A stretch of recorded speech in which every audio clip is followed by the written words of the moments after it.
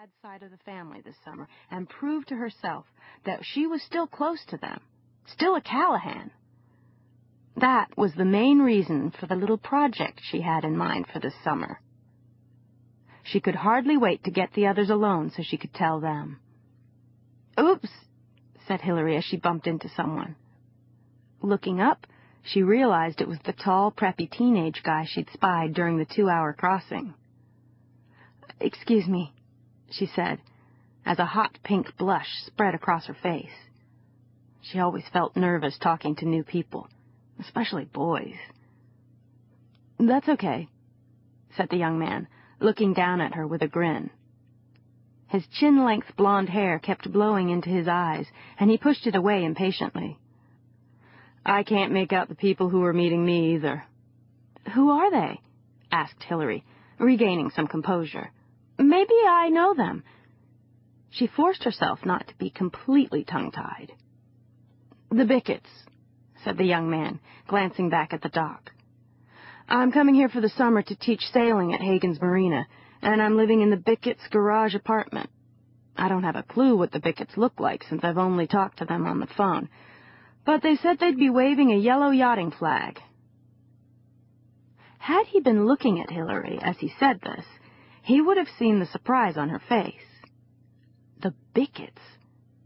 It was just too much of a coincidence. But she recovered quickly before he noticed.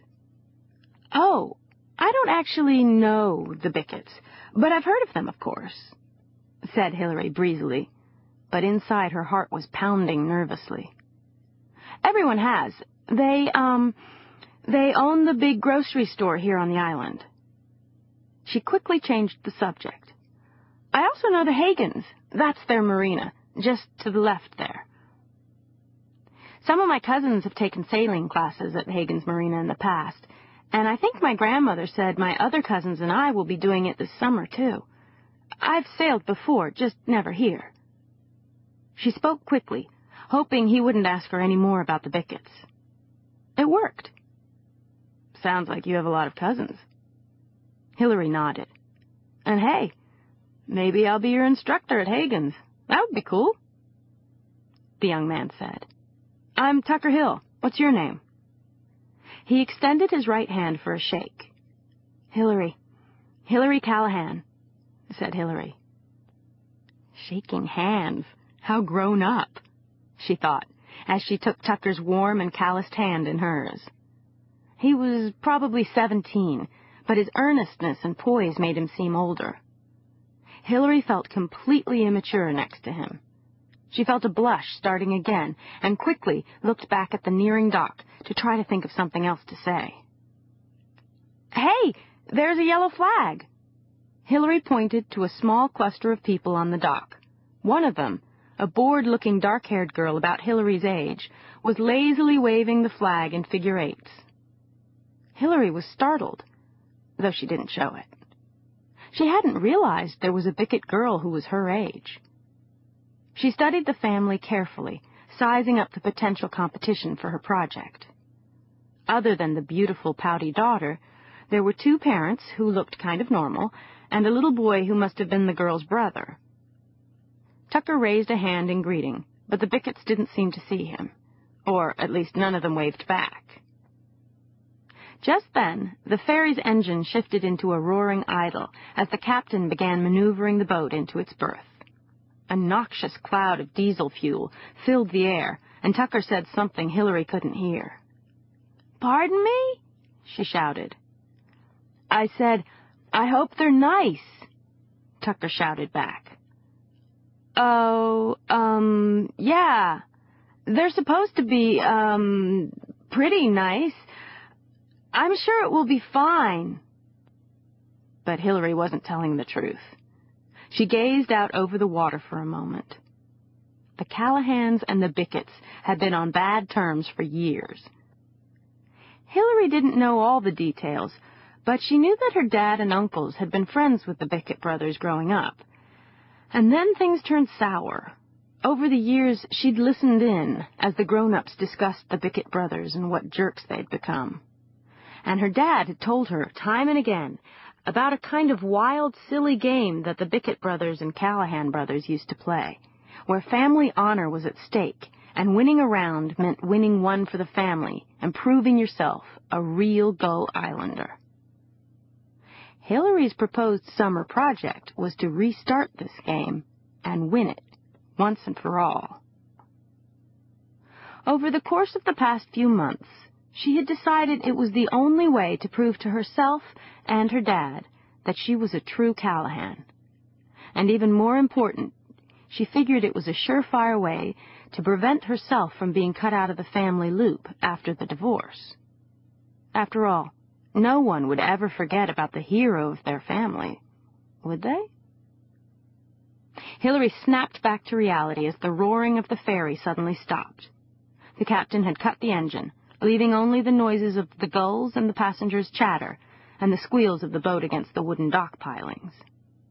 Tucker smiled as he gathered up his huge duffel bag. "Hey, it was nice to meet you." He slung the heavy bag up over one broad shoulder in a graceful arc and smiled at Hillary. "Do you need any help with your stuff before I take off?" "No, thanks. That's really nice of you, but I'm fine." The poor guy, she thought. From what I've heard, he's the one who might need help.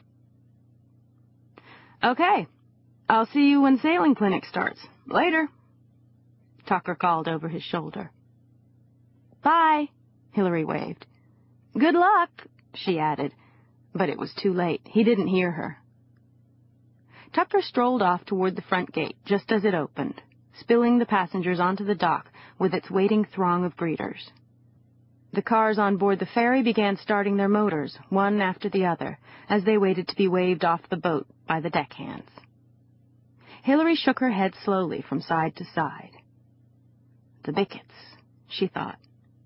It's already starting. "Yoo-hoo, Hillary!" G's voice rose above the crowd. G. Hillary turned and spotted her grandmother at the far left of the dock. G hadn't changed at all since they had seen her in Vail at Christmas. In fact, thought Hillary, G hadn't changed at all since before Hillary was even born. Her short, snow-white hair stood up all over her head like peaks of frosting on a lemon meringue pie. Her tan was as dark as ever, and her bright blue eyes, the Callahan family trademark, twinkled in dazzling competition with her wide grin. G was beautiful, in an outdoorsy, healthy way, slim, but well-muscled from her daily 1-mile swim in the chilly waters of the Sound. She was president of the local chapter of the Polar Bears Club, leading the charge into the water every New Year's Day, and energetic in her movements. And, as always, she was beautifully dressed, right down to her usual pink lipstick. "Hi, G," called Hillary. "I'm coming around." Hillary hauled her mountaineering backpack into place on her shoulders, then looped between the cars on the ferry's deck and crossed through the boat's gate. She picked her way through the crowd and over to G, where she was instantly wrapped in an enormous hug that even encompassed the backpack. "Look at you," cried G, holding Hillary out at arm's length. "You're so grown up and lovely. Wait till the others see you. Of course, they're all grown up and lovely, too."